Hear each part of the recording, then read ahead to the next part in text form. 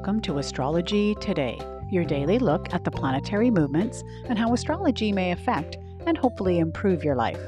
Hi there, I'm Norma Lachance. I'm your host. I'm a life coach, a mathemagician, and an inspired astrologer. And you've joined me for a look at the daily transit for Friday, March 26th, 2021.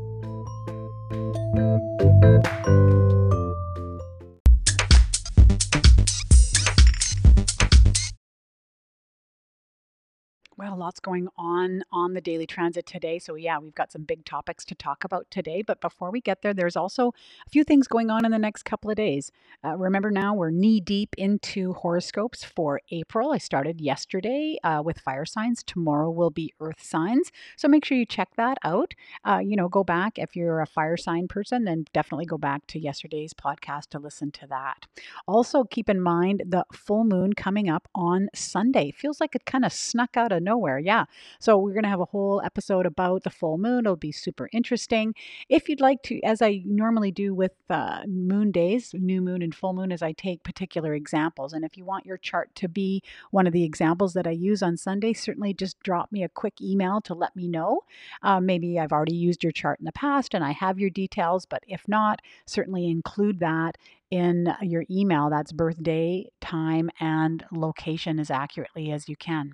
And of course, on Sunday, the newsletter will come out because it's a full moon. So there'll be extra tidbits going on in the newsletter. So if you want to be part of that, certainly sign up. There's a link in the program notes, or you can also send me a note in an email. Reminder again, my email, astrologydiva@gmail.com. Okay, let's get to today's themes.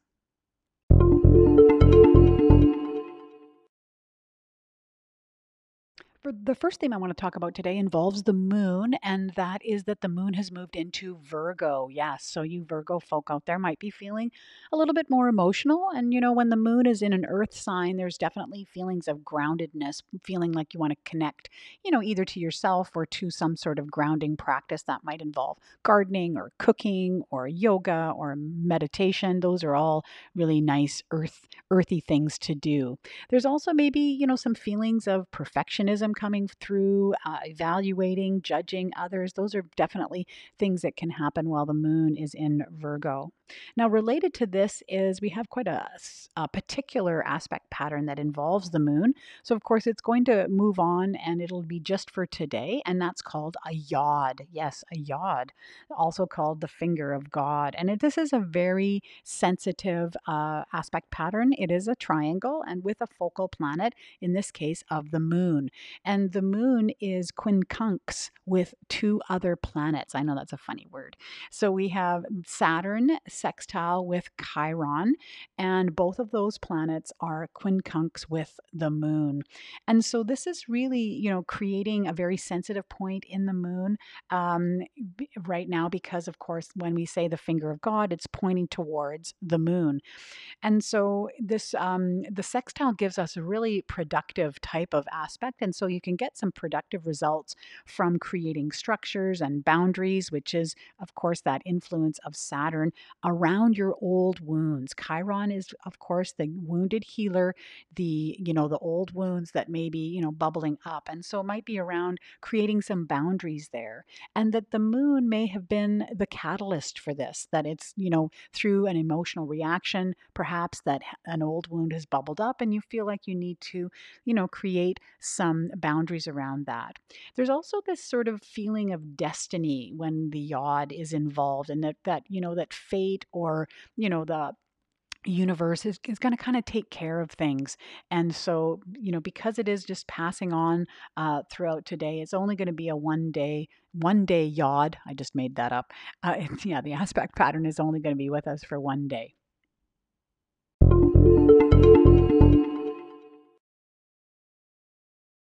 The major theme that is happening today is that the Sun and Venus are conjunct today. Now, I point this out because it's part of these cycles of planetary combinations that happen all the time. And I got to tell you, I love patterns, I love cycles. It's probably the math person in me. But this is really what makes astrology tick, is that all of these patterns that are repeating, and an opportunity for us to see how those patterns may affect us. So, for example, when the sun and the moon are in conjunction, that happens once a month. So every month it kind of clicks and sets the reset button. We call that a new moon. That's the lunar cycle.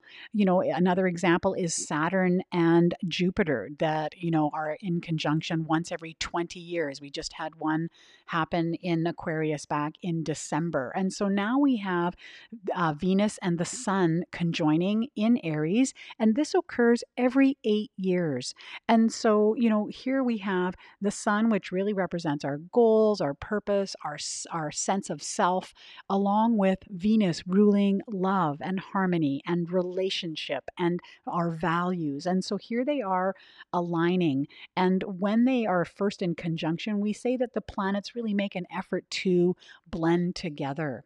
And so, as a person, to look back in these patterns is to maybe look back 8 years ago. That was back in 2013, which was the last time that the Sun and Venus were in conjunction, and see, where was the love that you had for yourself? That's one theme you could look at. Or where was your ability to harmonize your relationships or to find love in your relationships, or to really look at the love connections that you have in your life? So 8 years ago. And so here we are, fast forward, to now, based on the fact that the Sun and Venus are conjoined and in Aries, really what area of your life is going to be affected is going to be based on the house placement. So we're sitting at about 6 degrees Aries. And so you find that on your natal chart, and it'll tell you in what area of life that this resetting of the connection between your sense of self and love and harmony and balance,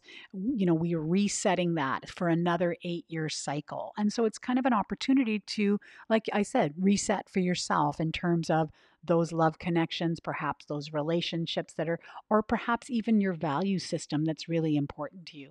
Now, the fact that it's in Aries really speaks to the fact that it may be around starting something new. Aries is really, top of the astrological calendar, all about starting something new, perhaps leading, perhaps inspiring yourself or others. There's a spark, perhaps in your love relationships and or with yourself. Now, the other added bonus here is that we also have Chiron that is in this stellium with Venus and the Sun. And so really it's also about asking, how do old wounds are going to affect this resetting? Perhaps those are bubbling up. When you're looking, in the past over these last 8 years, the questions you can ask, is have I grown? Have I grown in my love relationships with myself, with others? What have I learned? Have I learned anything? Because of course, Chiron is around, healing from these wounds and then hopefully growing from these wounds. And then the other piece is, can I mentor someone else? So as you're looking forward into the next 8 years and perhaps setting some intentions or some goals around that, is, in what areas do I want to grow in my love relationships? In what areas do I want to learn in my love relationships? And am I able to mentor and support others in those love relationships?